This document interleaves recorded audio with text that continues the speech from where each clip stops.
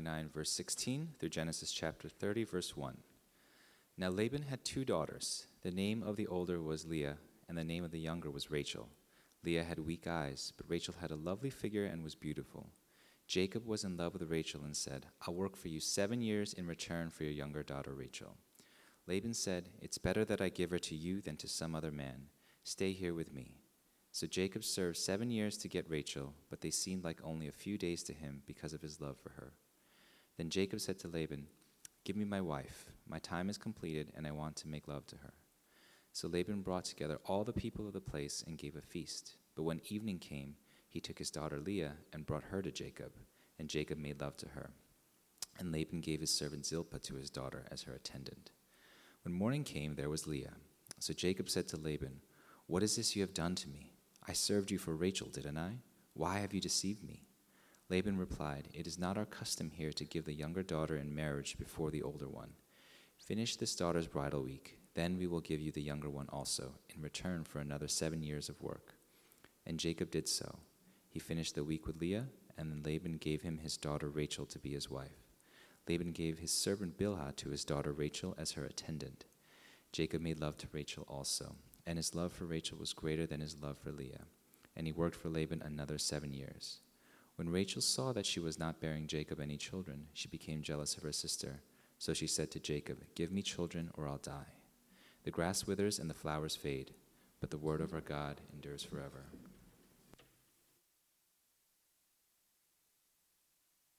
Good morning, everyone. I'm Mark, and I'm so grateful to be here with you all this morning. Just a quick overview of my family life. I'm married to Holly. We've been married for 12 years.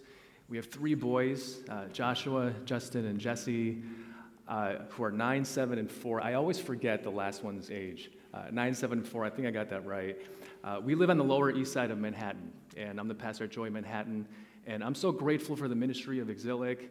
Have admired the ministry and leadership here from a distance for so long, and so much respect for Pastors Aaron and Gene and the rest of the crew.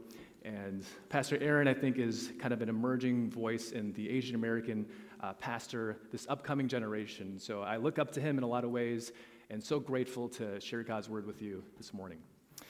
But we are in a series at my church on the 7 deadly sins. And I preached a sermon recently on the sin of envy. And I wanted to share that with you because out of all the 7 deadly sins, the sin of envy is perhaps the greatest threat to our happiness, our contentment, and our joy. And I know pastors with young kids love to quote Disney movies because it's the only movie that we have time to watch, right? Disney movies. And if you think about the movie Snow White and the 7 Dwarfs, ultimately it's a story about envy. I mean, you all know the line, the wicked queen who's looking in that magic mirror and asks, Mirror, mirror on the wall, who is the fairest of them all? And for years, the mirror responds back, It's you, of course, beautiful queen. But at one point in the story, Snow White enters the picture, and when the queen asks the mirror, who is the fairest of them all, it starts to respond by saying Snow White.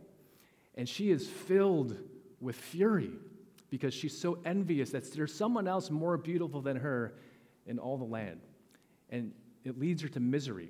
And she plots out to kill Snow White because she's so furious, filled with envy. And while we may not be driven to kill someone because of our anger, it can similarly drive us to so much despair in our lives. And therein, in the movie Snow White and the 7 Dwarfs, is a picture of the power of envy to make us absolutely miserable. And so I want to talk about what is envy? What are the contours of envy? I want to expose the folly of envy. And finally, I want to talk about what is the key to contentment? How do we discover contentment? So one, what exactly is envy? There's a lot of definitions that are floating out there, but I want to start with what the Bible says about this idea of coveting. If you know the 10 Commandments, the last commandment is this prohibition against coveting, desiring what someone else has, their relationships, their life, their success, their money and possessions. And if you think about the 10 Commandments, that final prohibition, do not covet, in a way it summarizes many of the 10 Commandments. Do not worship other gods, at the core of that command is envy, right? We covet other gods. We want to worship other gods, and so God says, do not worship those other gods.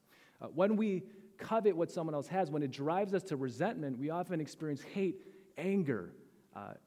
God calls that hate in our hearts similar to anger as well, to murder as well, right? When we covet, we steal, we lie, we commit adultery, right? Envy is the root of so many commandments, prohibitions in the Ten Commandments. And of course, having desires for things is a normal part of human experience, but where desire goes wrong, it's when it's marked by discontentment. We're not satisfied with our jobs. We're not satisfied with our relationships, our possessions, our status in life, our friendships. We crave, we idealize another person's life. We want that life instead of the one that we have. And these desires become must-haves. We can't live without them. And in our passage that was read for us, that's the plight of Leah. And that's our plight too. In this passage, Leah is the wife of Jacob, who is the grandson of Father Abraham, who is the father of the Christian faith. He's the one that God calls out and says, I'm going to uncover and unfold my plan of redemption through you, Abraham, and all of your descendants. And I will save the entire world through your children and their children and their children, and so on and so forth. And Jacob is the third generation in that promise. And in our passage today, he's looking for a wife. And if you know the story, he's working for his uncle Laban, who asks him what his wage is, and he wants to marry the beautiful Rachel, even though it would have been the custom in that age to marry off the firstborn daughter first, Leah. But it says that Leah has weak eyes, which is either a figure of speech that means that she wasn't attractive, or it literally could have meant that she had a lazy eye or was cross-eyed or something like that, but she had weak eyes. And Jacob is notorious for being a deceiver, if you know the story, and he gets a taste of his own medicine. Laban is even more deceptive than Jacob. He tricks Jacob into marrying Leah first. But Jacob is so deeply in love, he's willing to work another 7 years for Rachel. That's what love does, doesn't it? 7 years just feels like a few days, doesn't it? And in one of the more understated moments of heartbreak, I think, in all of Genesis, there's a slide here in verse 30. It says that Jacob made love to Rachel also, and his love for Rachel was greater than his love for Leah. Can you imagine being married to someone who doesn't love you in return, and perhaps loves your sibling or a friend more than you? It's the tragedy of unrequited love. And in this passage, the genre of the Korean drama was invented right here, right? And every K-drama is an echo of this story of Leah and Jacob, isn't it? Love triangle, unrequited love. And Leah so desires Jacob's love, it leads her to absolute misery. She is so unhappy with her life. Her entire life starts to revolve around her hopes and dreams for bearing Jacob children. She mistakenly believes that if she does that, if she bears sons for Jacob, she will win his affection.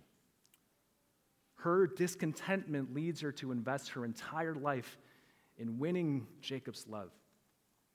When that discontentment in our hearts, when it goes unchecked, it often devolves into resentment. The resentment from envy stems not only from wanting what someone else has, from desiring their life, but we start to resent the very fact that they have what we can't have. We start to hate them for having the life that we've always wanted. It's a common narrative. That was the queen's downfall in Snow White. And later in our passage in Genesis, Leah also begins to resent her sister Rachel. And what is it for you? Where is it hard for you to rejoice in other people's successes? When other people around you fail, is there a part of you that secretly rejoices when that happens as well? Those are key markers to expose the sin of envy in our hearts. And envy is so uniquely hideous because it's so easy to hide within. It feels so petty, like something that should be reserved for junior high students, right? It feels so petty inside. And I think the reason why envy is so hard to confess, more than other sins, I mean, sometimes it's easy to confess the sin of pride or anger, greed. Those seem a little bit more socially acceptable, but to confess that you are envious, there's a certain stigma that's attached to the sin of envy, isn't there? Why is it so hard to confess envy? Perhaps it's because more than any other sin, it uniquely reveals our shame. What we are ashamed of, why we feel unworthy inside, our need for validation. Envy simply exposes the unworthiness that is eating us up inside. There's a counselor who was talking with a teenage boy who he called Sam. And Sam was envious of another boy in his class named Ryan. And Ryan was handsome, athletic. He had everything that Sam wanted. All the guys wanted to hang out with him and be him. All the girls wanted to date him. And Sam showed up to counseling, and he started complaining, I want what Ryan has. Why does Ryan make me feel so bad about myself? And the counselor corrected him and said, well, Sam, it's not that Ryan makes you feel bad about yourself. It's that you already feel bad about yourself. You already feel so ashamed inside. You crave validation. And your envy is simply exposing that shame that you are trying to escape underneath. Sam mistakenly believes that by having what Ryan has will help him to overcome his sense of unworthiness. Envy simply brings that to the surface. And I imagine for Leah, she was probably always compared to Rachel growing up. She knew she wasn't as desired, wasn't as attractive, and it fed her sense of shame inside that she could never measure up. And to escape it, she longs for Jacob's love.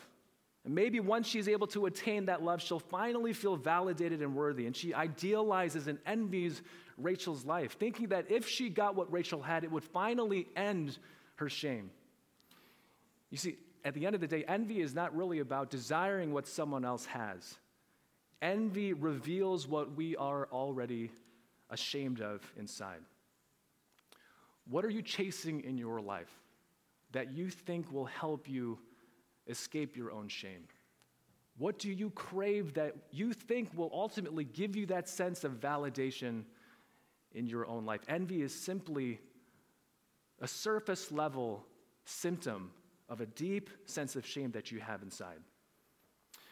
Those are some of the contours of envy that I'll return to in a moment, but I want to talk about, number 2, the folly of envy, the folly of envy. And I want to share a little bit of my own story too. I remember when I was in college, I entered studying engineering, and engineering is a pretty miserable major.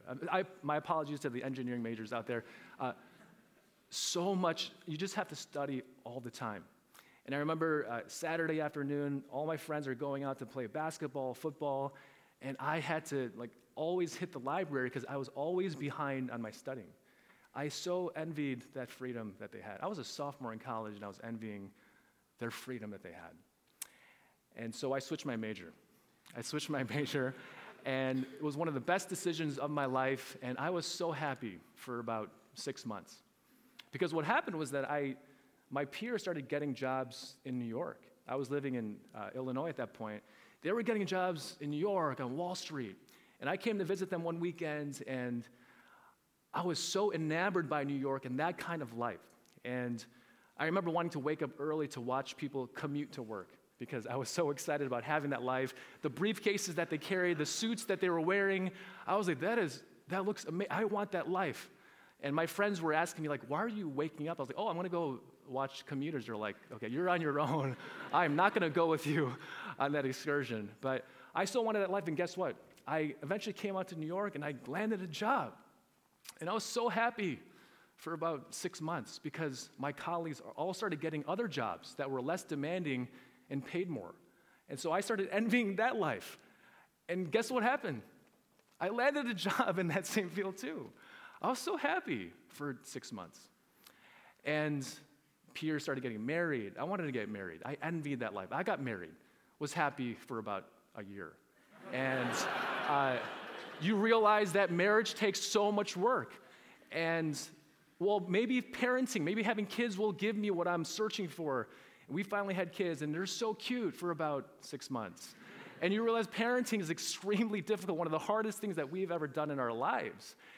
The point that I'm trying to make is that, as someone said, the best cure for hedonism is an attempt to practice it. The best cure for finding this elusive, fulfilling life by investing in things of this world is entirely elusive. The best cure is an attempt to practice it. The actor Matt Damon, who has gone down in history as one of the youngest Academy Award winners for writing Good Will Hunting with Ben Affleck. In an interview, he said, "I'm so glad that I won this Academy Award at such a young age because I can't imagine spending the rest of my life chasing something that is so empty. I'm so glad that I got that experience out of the way, and I realized the bankruptcy of this thing that everyone in my industry is chasing after." As a couple celebrities once said, that once they reach the top of the mountain, they realize that there is, in fact, nothing there. There is nothing there. This simply reflects the wisdom of Ecclesiastes chapter 2. And I'm going to read some verses there from Ecclesiastes. "I undertook great projects." This is the person who wrote Ecclesiastes had everything that you could ever imagine. "I undertook great projects. I built houses for myself and planted vineyards. I amassed silver and gold for myself and the treasure of kings and provinces. I acquired male and female singers and a harem as well, the delights of a man's heart. I became greater by far than anyone in Jerusalem before me. Yet when I surveyed all that my hands had done and what I had toiled to achieve, everything was meaningless, a chasing after the wind. Nothing was gained under the sun." You see, we believe the fallacy that the grass is greener on the other side, but it is never greener on the other side. The grass is brown everywhere. We think that we're the exception. You know, it's because, well, everyone else is unhappy because they just haven't found the right person to marry. They haven't found the right job. They made these decisions in their lives. You know, I'm going to be the exception to that rule. I'm actually going to find the right person. I'm going to find the right job. My life will be perfect. I'm going to find that elusive happiness that has escaped everyone else in human history. I'm going to be the one to find it, and we keep searching. But the reality is there is nothing out there that you will find that will be the answer that you're searching for. We look at other people's lives, people that we idealize. We think that their lives are perfect, but when you dig beneath the surface, you realize that their lives are not perfect. Everybody is fighting some kind of battle. Everyone is experiencing something extremely difficult in their lives and just hides it really well. In our passage, Leah so wants Jacob's love. She even names her sons according to that desire. And I'm going to read from verse 31. I think there's a slide for this too, but it says, "When the Lord saw that Rachel was not loved, he enabled her to conceive. But Rachel remained childless. Leah became pregnant and gave birth to a son. She named him Reuben, for she said, 'It is because the Lord has seen my misery. Surely my husband will love me now.' She conceived again, and when she gave birth to a son, she said, 'Because the Lord heard that I am not loved, he gave me this one too.' So she named him Simeon. Again, she conceived, and when she gave birth to a son, she said, 'Now at last my husband will become attached to me because I have borne him 3 sons.' So he was named Levi." You see, Leah is searching, and she wants what Rachel has. And you would think that in this story, Rachel, the one who has it all, would be extremely content and happy with her life. But what does the text say? When you read that last verse, chapter 30, verse 1, it says that when Rachel saw that she was not bearing Jacob any children, she became jealous of her sister. So she said to Jacob, "Give me children or I'll die. Give me children or I'll die." She is so consumed by her envy that she would rather die than live with that reality that Leah has something that she doesn't. And in some way, by not giving Leah what she craved, God was protecting her from this endless pursuit of something that would never satisfy her in the end. And Rachel was exhibit A. The grass is, in fact, brown everywhere. That's the folly of envy. exposing the folly of envy. And lastly, I want to talk about where do we find contentment? Leah finally realizes the futility of it all, and she ends up naming her last son Judah. And I've got a few points in this last point here, but I want to talk about first, where do we find contentment? It's in this idea that A.W. Tozer calls the blessedness of possessing nothing. The blessedness of possessing nothing. And it gets at this idea in the Beatitudes, this idea of what it means to be poor in spirit, this poverty of spirit. Blessed are the poor in spirit. When you have nothing in this life, that's when God is trying to show you that in Him you actually have everything you ever needed. Those moments where you feel like life is not going well for me, all these things that I aspire to in my career and in relationships, these things that you had wanted, when God doesn't provide them, He's trying to whisper to you that in possessing nothing, you in fact have everything. New parents will talk about this experience of weaning their children off of the mother's milk. And if some of you are parents, you can relate to this, but I remember when my first son was born, as a new parent, I was so shocked, and I shouldn't be shocked when I think about it, but he just cried all the time, right? And obviously they can't talk to me like, oh, Dad, can you give me some more milk? Like the only way they know how to express themselves is through crying. And just crying all the time, wanting my wife's milk, all the nursing, just wanting that milk, all that. It's the only thing they knew how to do when they're younger. There comes a point in time in parenting when you have to wean the child off of the mother's milk because they need to learn how to soothe themselves just by being in the presence of the mother without her milk. You have to train them to not so need and be desperate for that milk every other hour, but just to soothe themselves and to be still in the presence of the mother. And the Bible gives this picture of contentment by offering up that image of a weaned child. And all of us, in some ways, we are like unweaned children. We're latched onto the things of this world, crying out for God to give us more and more, whatever it might be for you. We're latched onto them. And with every experience in life, what God is doing is He's slowly unweaning us off of those things that we so tightly hold on to in life. And we cry out to Him. But over time, what God wants us to do is to be soothed by simply being in His presence, even when we don't get what we want. That's the picture of contentment that God wants to provide to you as well. Like an unweaned child in the presence of God, He is trying to wean us off of those things so we can sit still, enjoy, and be content in His presence alone. So the blessedness of possessing nothing. Number 2, how do we find contentment? Trusting that God is preparing something better. Leah, through an act of her will, decided to trust in the Lord. And she decided to give up what she so desired and instead placed her trust in the Lord. So let me read verse 35 in chapter 29. She conceived again, and when she gave birth to a son, she said, "This time I will praise the Lord." So she named him Judah. Then she stopped having children. You see, Leah didn't know it in the moment. She perhaps didn't know it in her entire lifetime, but Judah's line would be the line of promise. That's the line that Jesus would ultimately come from. And Leah, through Judah, would eventually become one of the mothers of Jesus Himself. You see, God withheld Jacob's love from Leah because He was planning something far better, namely this pivotal role in the entire history of God's redemption to save and reconcile the world to Himself. God was withholding something because He wanted to provide Leah with something better. In God withholding certain things from you, He's preparing something for you that is far better than anything you could ever ask for or imagine as well. God is doing 1,000 things behind the scenes.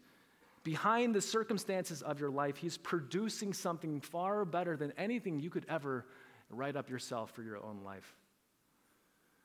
And God loves to use the weak things in the world to subvert the strong. He loves to use the broken things of this world to remind everyone that everything is from the hand of God. Everything is by the grace of God. I want to read this quote from Tim Keller.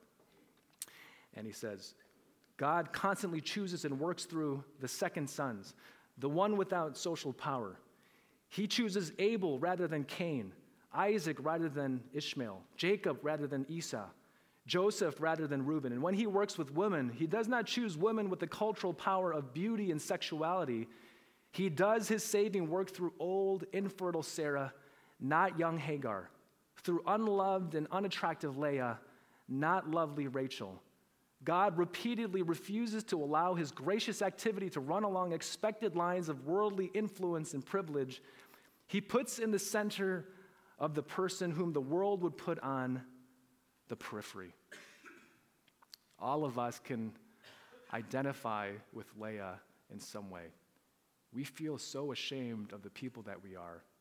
We feel unloved, unattractive, not successful. We feel like we don't measure up. But those are the very people whom God wants to use in this world.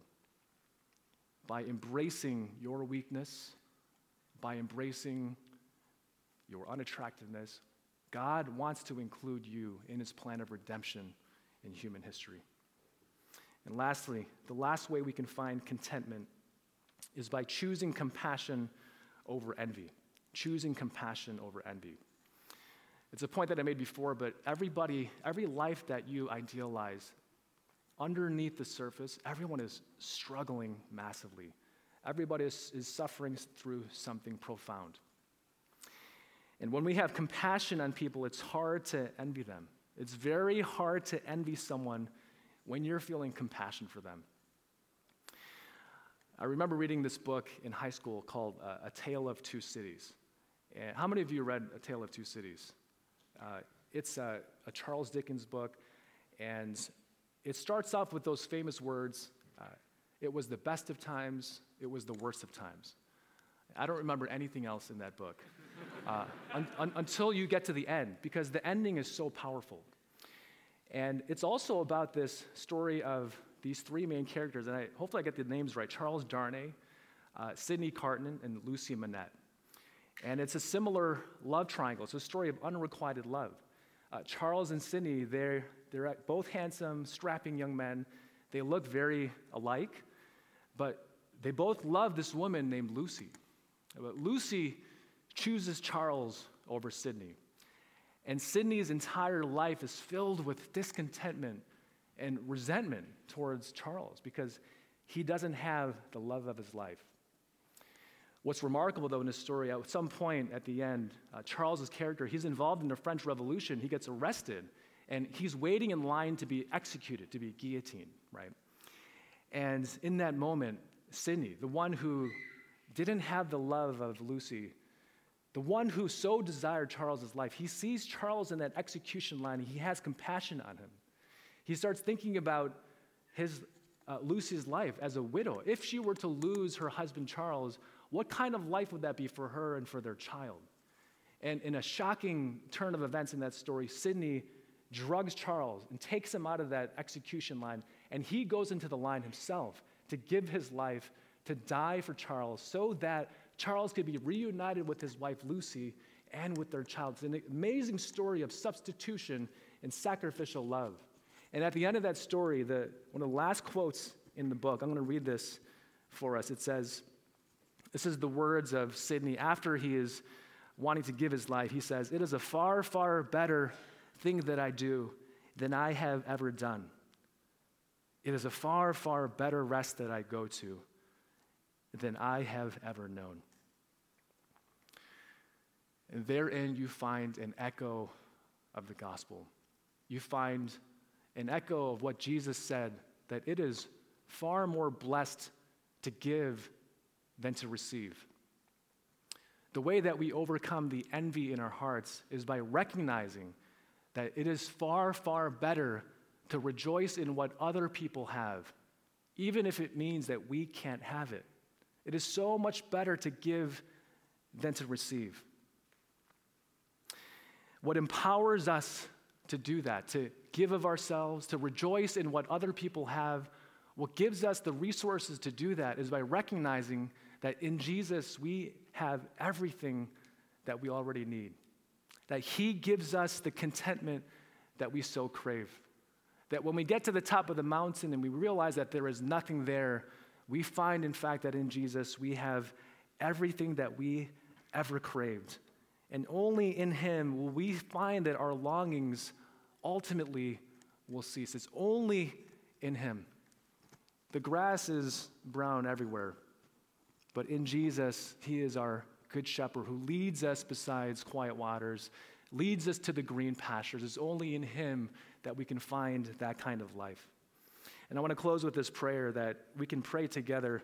I'll read it for us. You can pray along in your own heart. But I'll close with this last prayer. It says, Father, I want to know you, but my coward heart fears to give up its toys. I cannot part with them without inward bleeding, and I do not try to hide from you the terror of the parting. I come trembling, but I do come.